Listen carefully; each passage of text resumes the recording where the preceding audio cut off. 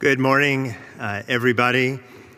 It is the Lord's Day, and we are doing our best to make much of it by sitting under teaching together in these continually extraordinary circumstances. It is graduation season, and so to all of you high school and college and higher level graduates, including our own Dr. Ireland, congratulations. I am sorry that your last year got hijacked by COVID-19. My daughter lined up Thursday at her high school at her appointed time with less than 10 of her classmates, each of them 6 feet apart. They received a diploma from a principal who kept her distance while all of it was being recorded on video so it could be shown virtually later this week. Welcome to 2020. And all of this talk about graduation leads me to an observation. So much of our success depends on others. Graduates certainly worked hard, but their parents had a lot to do with it. Our kids didn't contribute to their birth. They just sort of showed up. They didn't add a ton of value to those infant and toddler years. Yes, they were very cute, but they were also fussy and not a little messy. They spit up, they needed diapers, and they probably would have been electrocuted or run over by a car had it not been for a parent watching carefully. Now, it sounds like I'm saying that I deserve a diploma for my daughter's graduation. Rachel, I'm not saying that.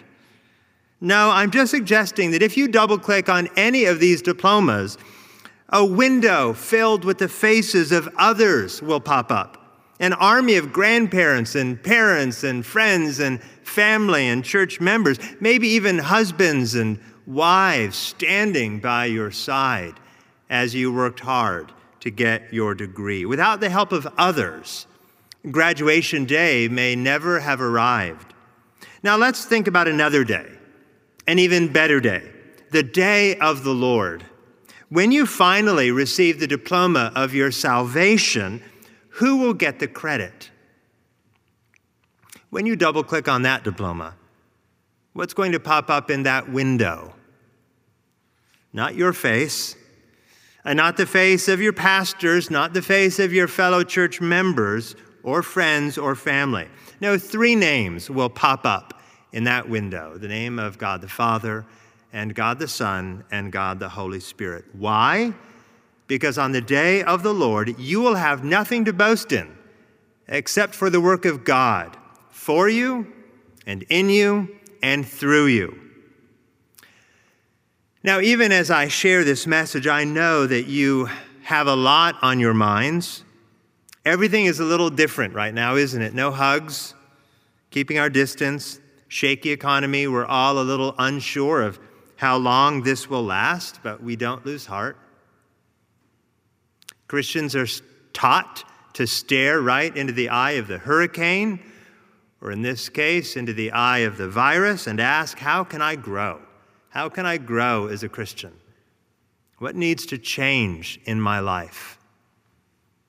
Picture your life like a big spiritual house, and in it are many rooms, and each room represents one aspect, one feature of your Christian life. And for revival to come, you've got to do more than simply poke your head in the door and look around from there. You've got to get into the room. You've got to shake things up. And today, the room that I want to explore with you is a room with the words of Ephesians 1:6 emblazoned on the threshold, to the praise of his glorious grace. For revival to come, our prayer must be that God would be praised because of his glorious grace. Grace has been called the key word of the Bible. It may be the most important word in all the world. It may be the least understood word in all the world. And so this morning I want to do 3 things. I want to define the word. Second, I want to show you God's grace, both in the planning and the purchasing of our salvation. I'm really defending the definition that I'm going to give you in that second point. And then lastly, I want to end our time with a few words of application. Now, before we define grace, let's agree that grace is God's to give. Grace is God's to give. It's crucial that we know that grace is his gift to us. The Greek word is charis. It's found especially in Paul's letters. It's often translated gift. With only a few exceptions, every New Testament letter begins with a prayer for grace to come upon the readers. So what is grace? Well, grace is the favor God freely shows to undeserving sinners. When the authors begin their New Testament letters by saying, grace to you, they are praying that each reader would experience the favor that God has shown them now and for all time. Now, God's people have always been dependent upon God's grace. This is nothing new in the New Testament, even in the Old Testament. Those who were saved knew that it was God's doing, right? They relied on God's strength. They relied on God's power. They relied upon God's promises.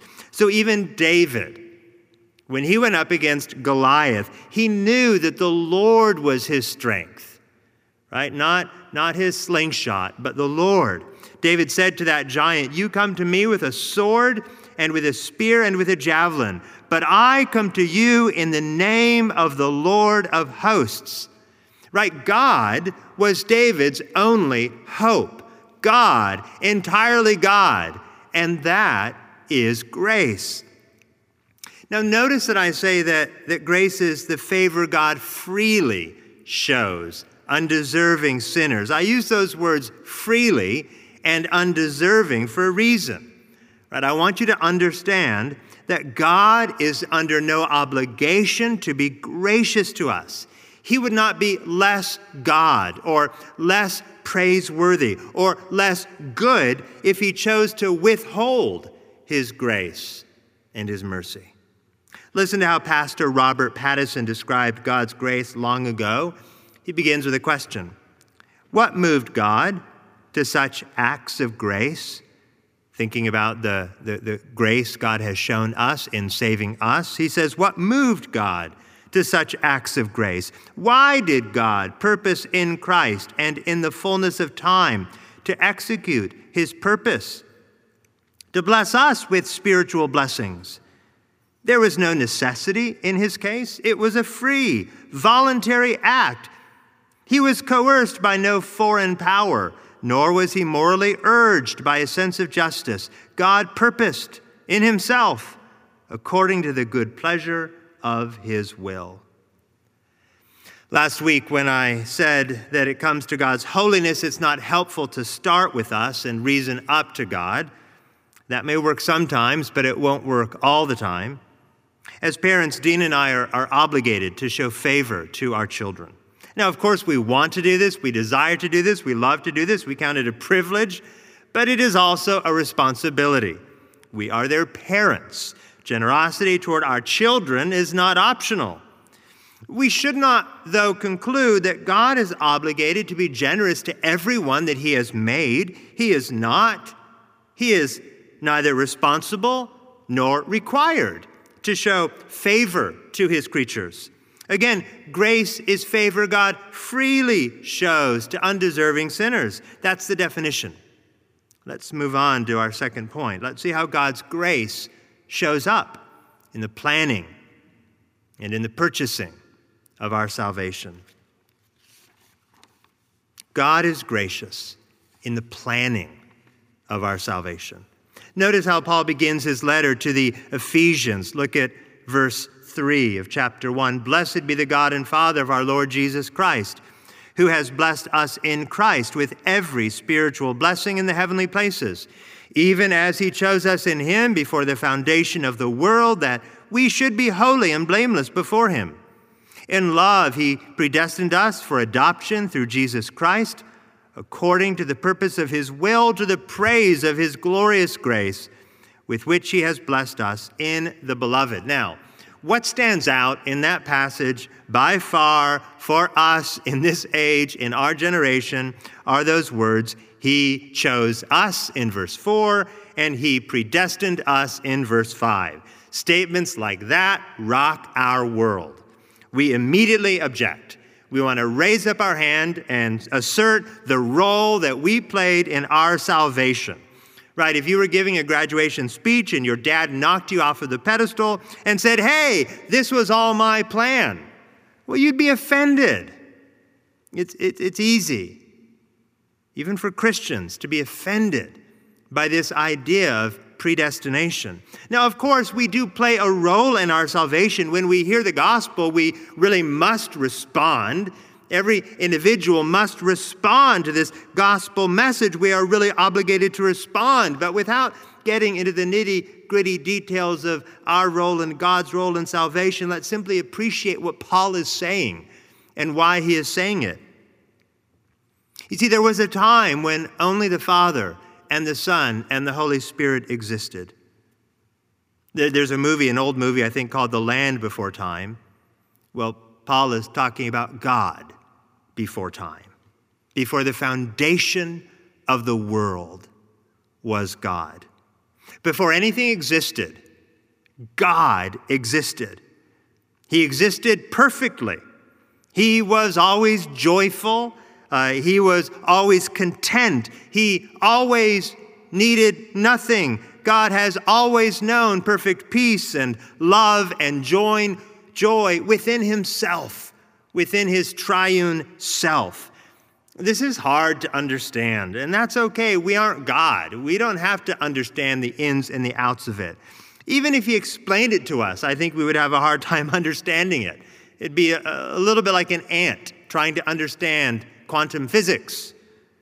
Before we existed, God existed. And God wasn't pining away for you. This can be hard for a lot of us to appreciate. But before we existed, God wasn't pining away for us. He wasn't missing us or feeling like somehow our existence would make his existence better. He wasn't looking for you to complete him. No, God is holy, as we thought about last week, which is to say that he is absolutely happy and satisfied in himself. And yet, and this is Ephesians 1, and yet, before God created a single atom, God chose you. I'm talking to Christians now, of course. Before God made even one molecule, God predestined you to be adopted into his family, to share in his joy. He purposed this would happen. He willed this would happen. He planned for this to happen. Why? Why would God do such a thing? Why would the holy and happy triune God choose a people for himself? Because he had to? No, I'm trying to make it very clear that he didn't have to. It wasn't like God was wearing one of those necklaces with half a heart, and he needed you with the other half to make him somehow whole. So why then? Well, it's at the end of verse 4 that we find the answer. It was in love. That's the only explanation we're given. God chose us because he loved us before the foundation of the world. Before there was even us, God loved us.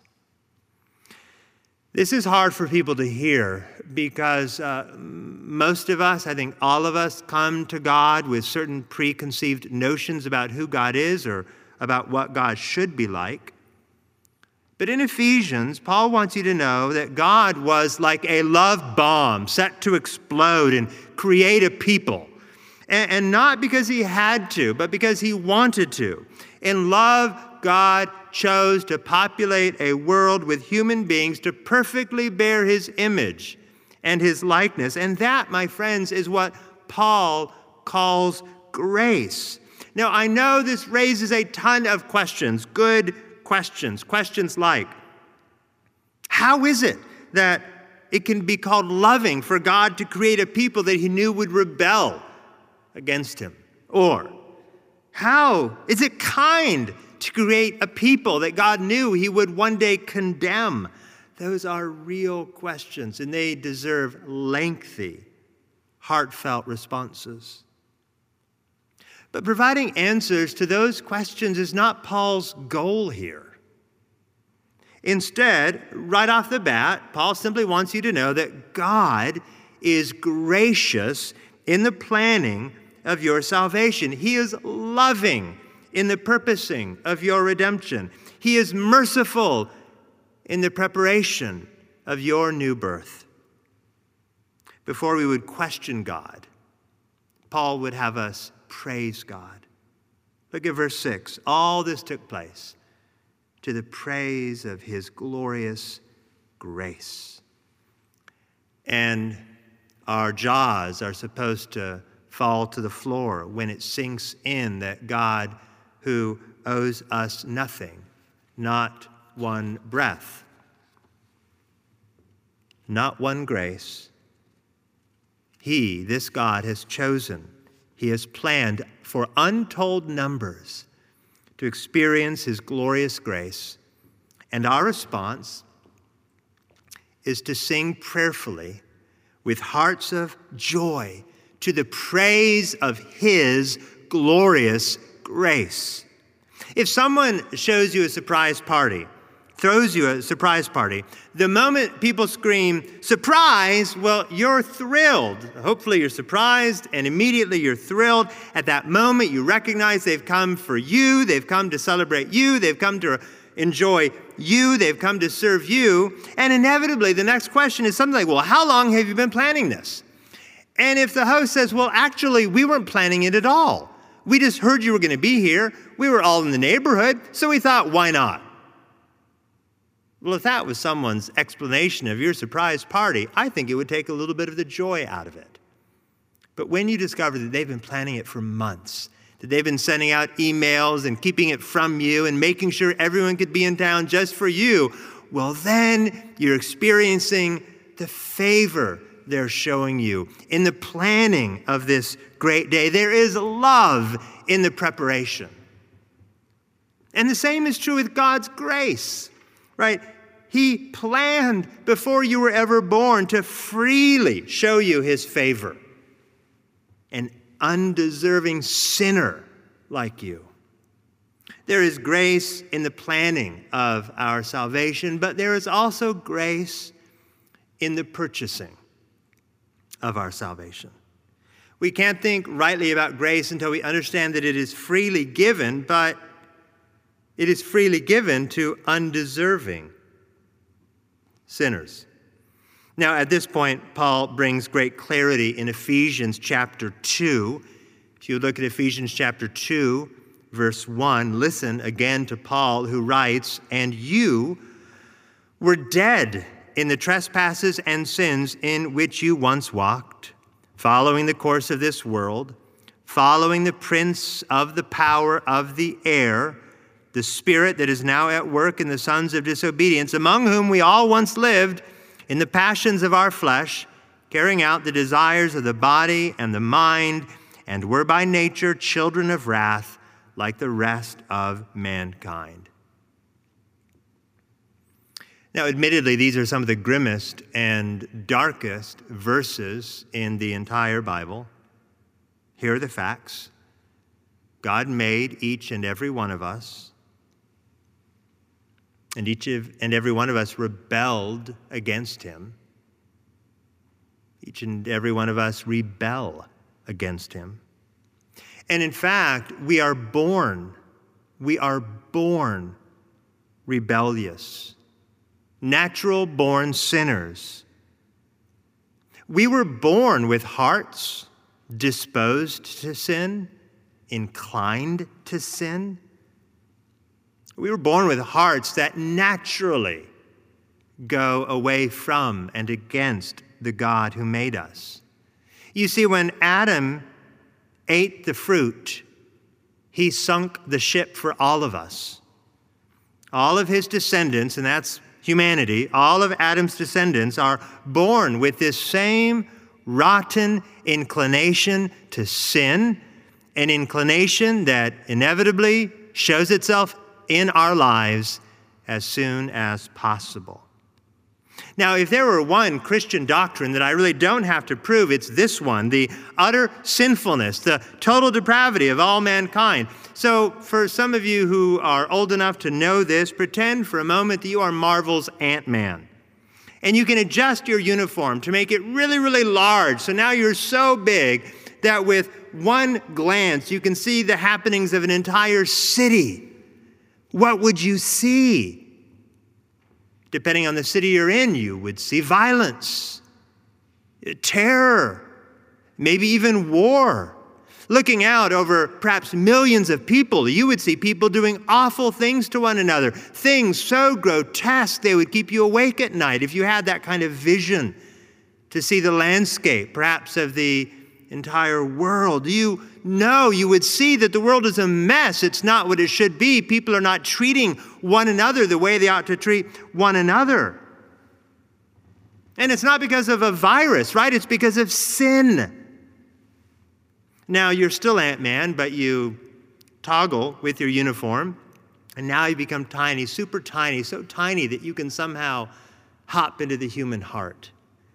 What would you see then? Well, you know the answer, right? You would see the sin that everyone hides. The envy, the discontent, the pride, the lust, the laziness. It's all in there, whatever view you take, right? The 30,000 view or right inside your own heart. Wherever you're looking, you're going to see the sin. And honestly, you don't even have to be a Christian to know this. The great 20th century writer Albert Camus, who died at the young age of 47 of a car accident, 3 years before he died, he penned his last little novel, and he called it The Fall. And Camus, who was not a Christian, was a great student of humanity and a great student of himself. And he knew that this world is rotten. And Camus knew that his own heart is rotten as well. And though Camus had no love for the Bible and outright rejected it, nonetheless, he embraced the heinousness of the human heart, writ large over the entire world. And here he describes himself and us as hypocrites, as individuals who declare themselves good, but in reality go around doing bad. He even said that it's so bad that the last judgment, it's as if the last judgment is taking place every day as he looks at the horror and the travesty and the wreckage human beings have made of this world. So again, whether it's the sin of the city or the sin within our own hearts, our sins may not capture the headlines, but they are real. Our sin is real, and it's why none of us can honestly argue with Ephesians 2:3. We all once lived in the passions of our flesh, carrying out the desires of the body. And what do we deserve for this rebellion? Well, Paul tells us, he says, we were dead in the trespasses and sins in which you once walked. That's how we came into this world, spiritually dead, unable to love God, unable to serve him. But that's not all. It gets worse. Look how verse 3 ends. We were children of wrath. Children of wrath. God's wrath is his settled opposition to sin.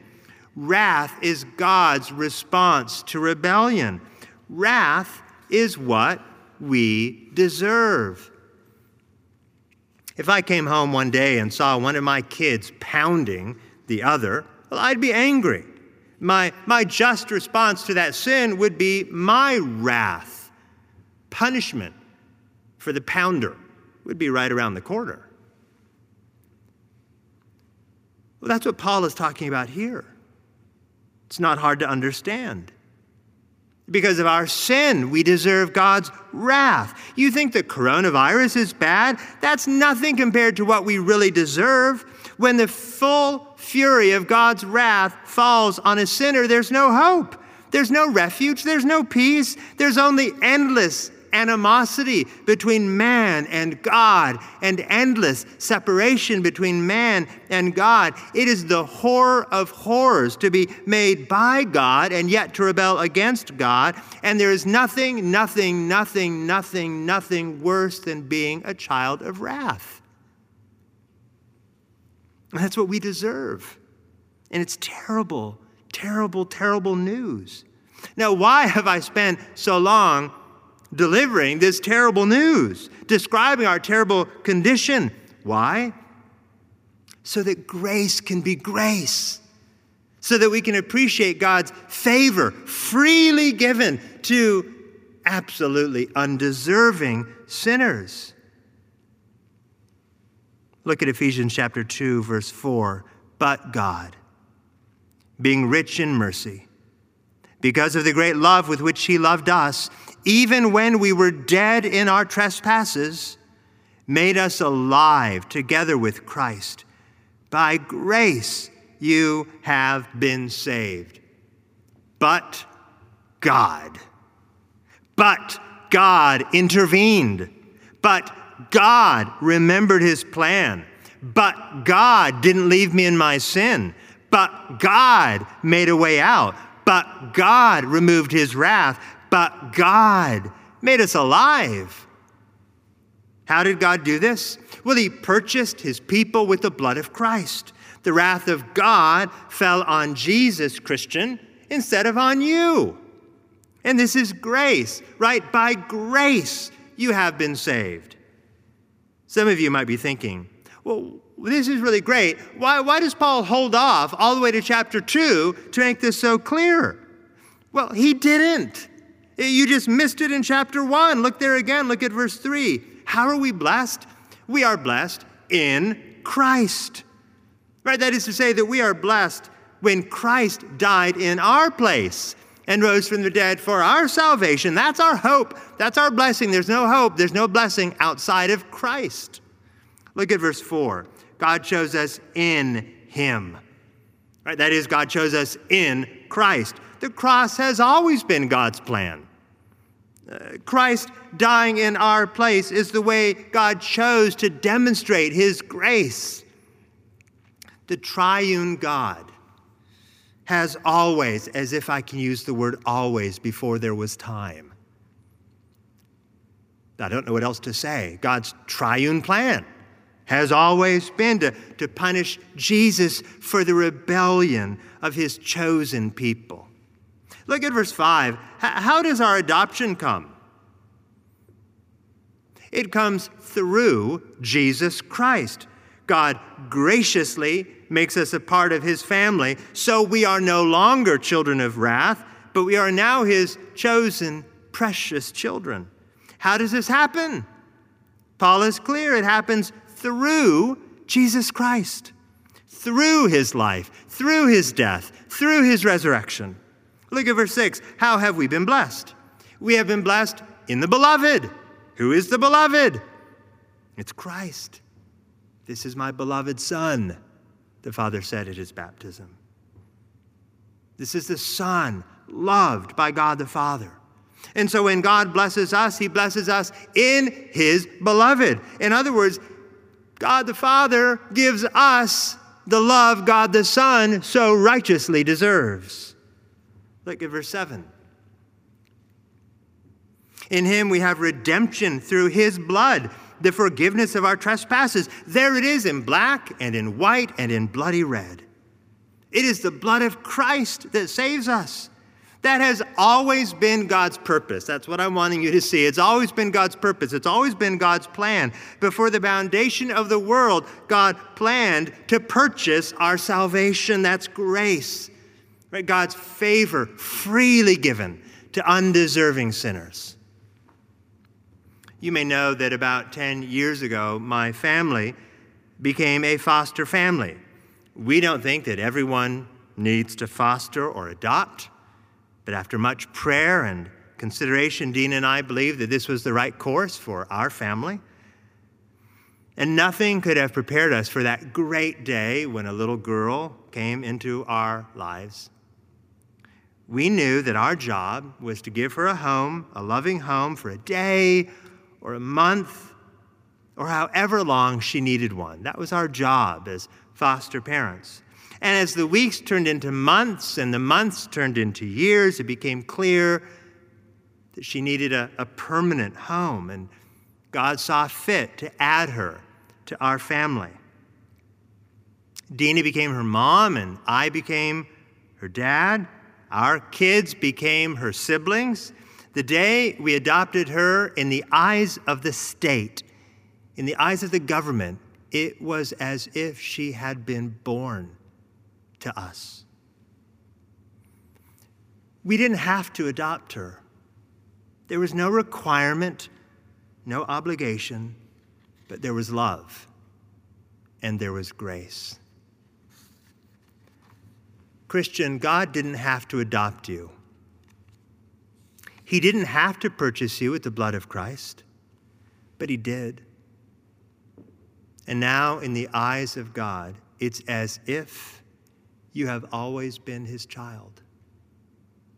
Christian, when he looks at you, he sees you as redeemed, forgiven, cleansed, holy son or daughter of himself. He loves you with the same love he has for his only begotten Son, Jesus Christ. And that, my friends, is grace. When God saved you, he adopted you. You are fully and forever his. And this is what God planned before the foundation of the world. And this is what God purchased.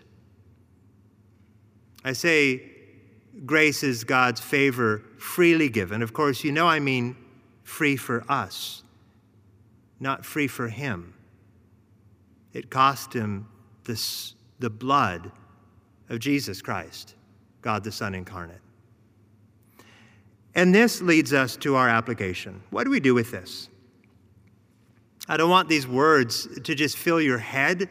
I think for some of you, maybe many of you, maybe most of you, everything that I've said this morning has been by way of reminder, sort of a passionate plea for you to remember what you already know. I don't want these words that I'm speaking to simply fill your head, but I want them to fill your heart.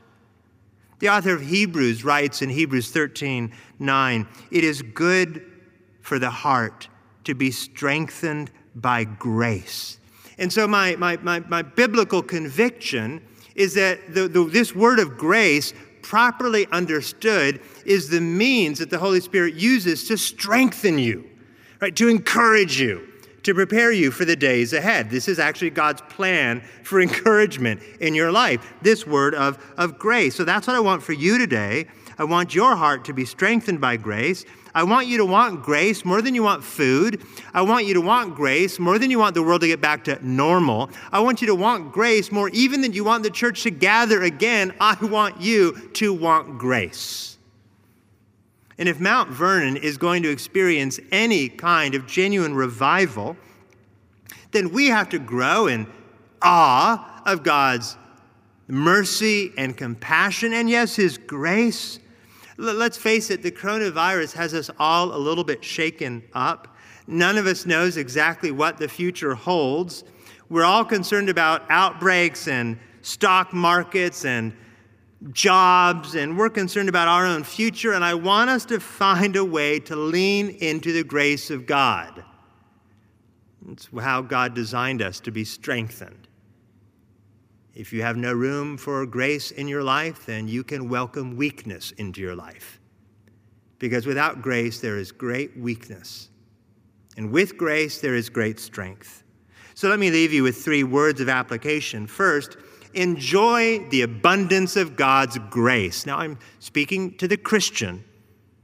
I'm speaking to those of you who have humbled yourselves and received what God has freely offered in Christ. And if that's you, enjoy the abundance of God's grace. It's easy to get lost in this doctrine. It's easy to get hijacked by theological questions. But Paul's teaching here in Ephesians is supposed to make us feel a little bit like being a kid at the entrance of a toy store with a big shopping cart and told he can put anything in the cart he wants. Look again at verse 3.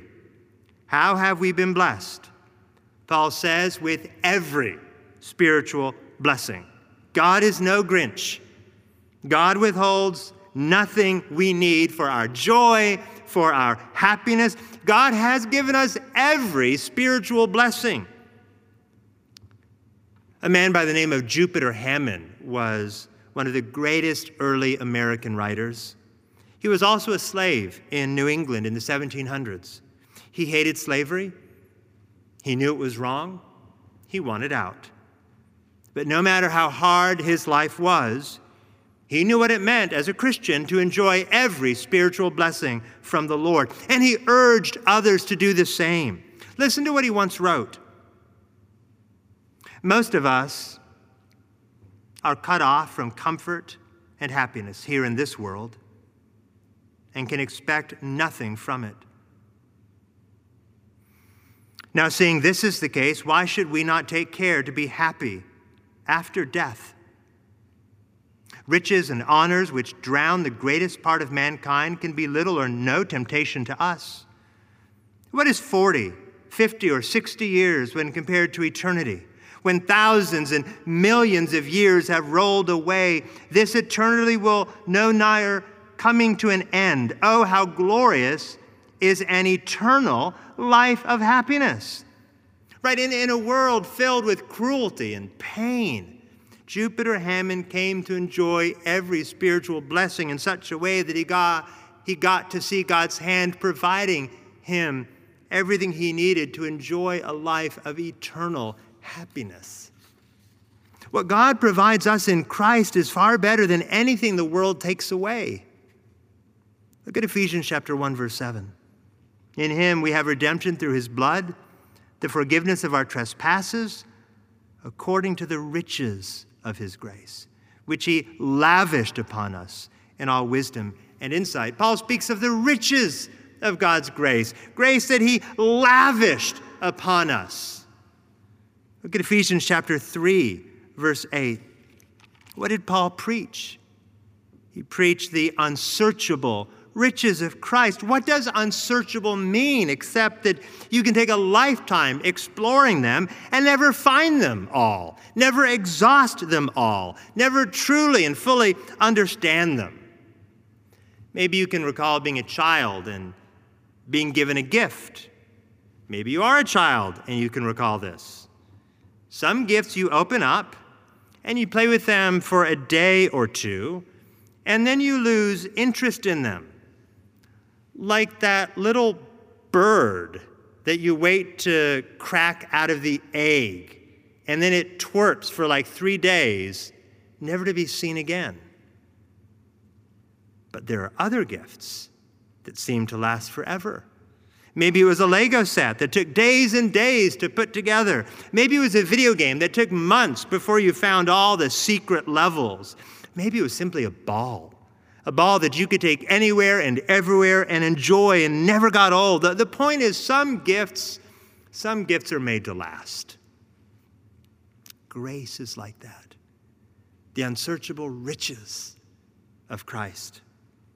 I hope you agree with Jupiter Hammond. We are going to spend ages and ages and ages in the presence of God and never get to the bottom of his glory. That's grace. The point is that we are called to enjoy the abundance of God's grace. We are called as a church to pray and to sing to the praise of his glorious grace. And believe me, there is something haunting about making that statement as I'm staring at an empty room right now. And yet God's grace has not been hijacked by COVID-19. Enjoy the abundance of God's grace wherever you are. All right, second, let's pursue the holiness of his grace. Let's pursue the holiness of his grace. I'm not going to spend as much time on this point. I spoke a lot about holiness last week. I simply want to acknowledge that I know your temptation because I share your temptation. We're all tempted to wonder why we must be holy if God is so gracious. If God has already planned and purchased my salvation, and we may not put it into words, but we think about it, especially when we're really struggling, especially when we're really tempted to sin, especially when we're on the cusp of giving in. We think to ourselves, I know God's going to forgive me. He's gracious after all. But here's what I want you to understand. When you truly lean into God's grace, you will inevitably lean into God's holiness. Look at Ephesians chapter 1, verse 4 again. Why did God choose us? Why did he plan our salvation? There's a reason: that we should be holy and blameless before him.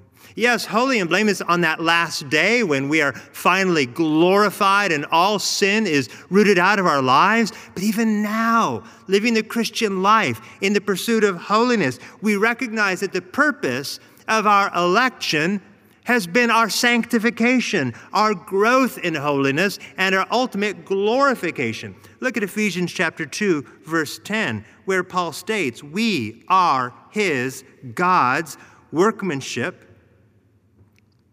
created in Christ Jesus for good works, which God prepared beforehand that we should walk in them. You might ask, well, how committed is God to my holiness? Just how committed is God to my holiness? God is so committed to your holiness that he did not merely plan out your salvation, but he planned out your sanctification as well. Do not assume that God is at work in you if you are not at work for God. He has ordained good works for us to do. So far, I've told you to enjoy the abundance of God's grace. I've urged you to pursue the holiness of God's grace. Just one more word of application. Third, rest. Rest in the security of God's grace. I began the message talking about graduates. Receiving a diploma can be such a relief, but it can also be a lot of pressure. The diploma says you accomplished something. You fulfilled the necessary requirements. You passed. And so many graduates, they get that diploma, and they go through life trying to prove that the graduating institution didn't make a mistake. We go through life trying to prove that we deserve what we received, trying to earn the next diploma, or the next job, or the next promotion, or simply the next pat on the back. And grace says it's not about you, and it's not about what you earned, and it's not about what you owe. Grace says you've got nothing left to prove. Grace says when you double-click on the diploma of your salvation, your name won't pop up. You'll see the names of the Father and the Son and the Holy Spirit, and they'll somehow be surrounding a bloody cross. C.H. Spurgeon tells a great story in a book he wrote about a widow upon whose door he came knocking one day because he had a little bit of extra money that he wanted to give her in her hour of need. And so he goes to her door and he's knocking on the door, and nobody answers. And he thinks that's strange. He thinks she should be home, but what to do? So he goes back to his church building, and eventually it's Sunday, it's the Lord's Day, where Christians gather together. That's what we do on the Lord's Day. We gather together. Unless there's a global pandemic, we gather together. Well, that day that they gathered together, Spurgeon saw this widow and he said, where were you? I came knocking at your door. She said, well, I was home. I heard someone knocking at my door, but I thought it was a landlord asking for rent, and I had no money to give him. And Spurgeon said, I don't want your rent. I have something to give you. And Spurgeon wrote to his audience in that book, when it comes to salvation, God wants nothing from you and has everything to give you. You have nothing to give God for your salvation, except your sin, of course. You have finally nothing to do ultimately but to rest in who God is and in what he's done.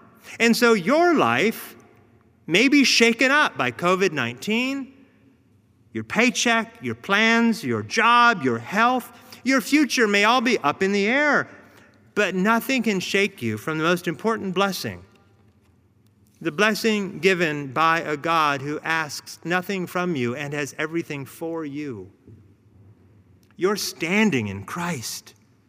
Your citizenship in the kingdom of heaven. Your seat at the table of the family of God. This is not the result of your works. It's not because you had the rent to pay. You don't have to prove yourself. Ephesians 2:8.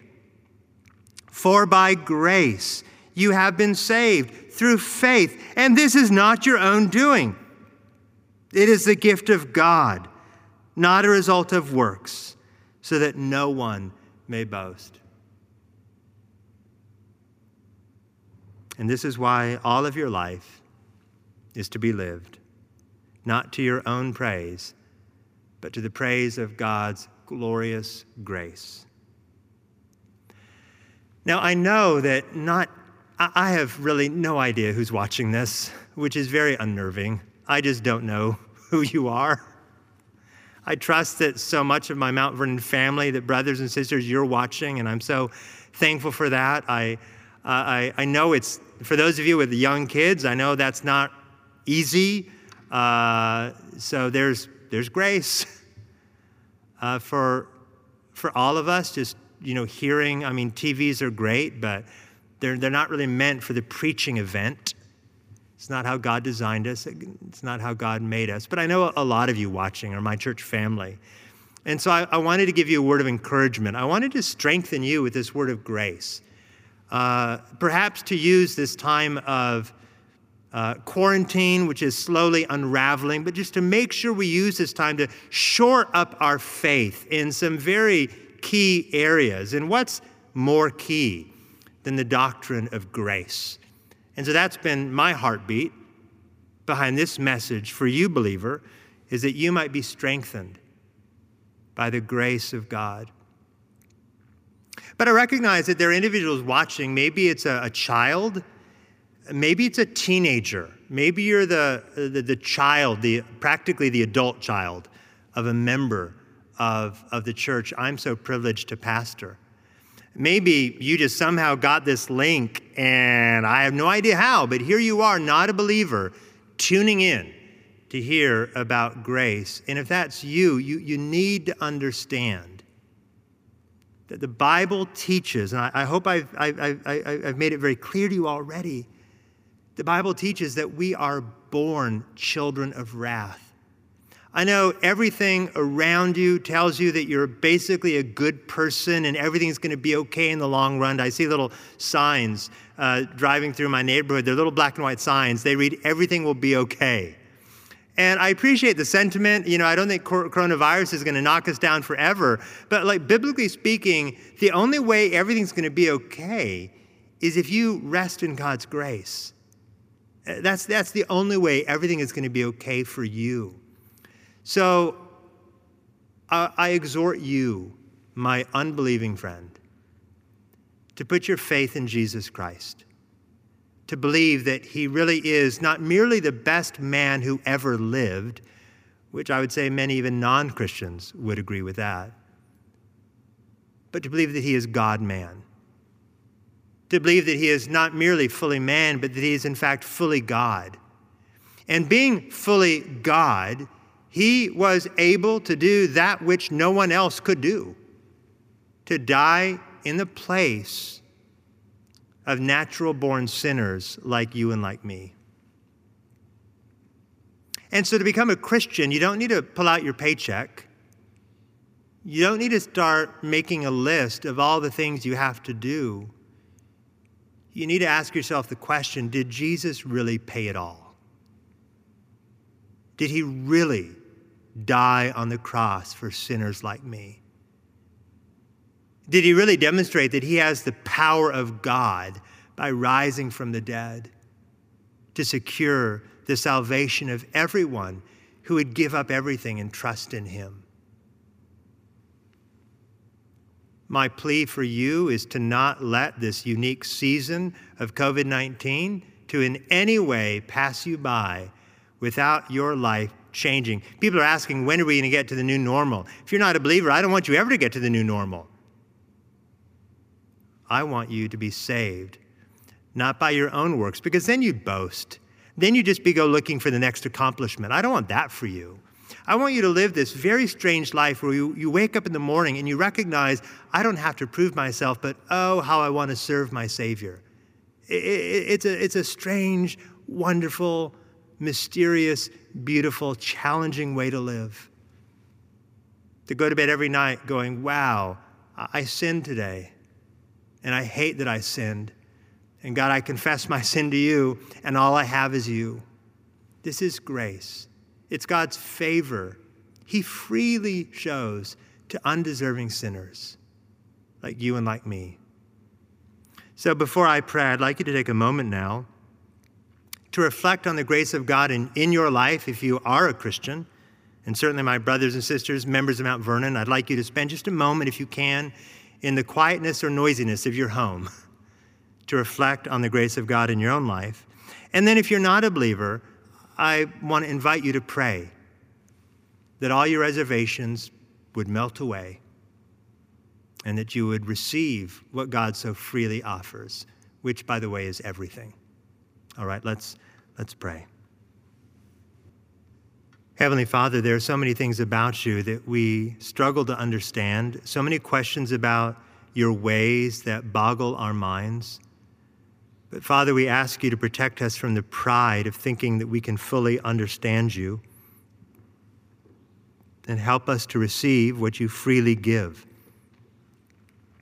which is salvation in Christ and Christ alone. Father, we pray that as a scattered church, we would enjoy every spiritual blessing, even as the particular blessing of the local church gathering has for this season been removed from our lives. But you are still God, and you are still good, and we pray that you would help us to enjoy the abundance of your grace. Father, we ask you to help us to lean into grace that we might walk in holiness. And we pray that you would help us to die to the temptation to prove ourselves as if our salvation depended upon how good or smart we are, because it's not. It's dependent upon your will and upon your love and upon Christ's cross. And we pray all of this in Jesus' name. Amen.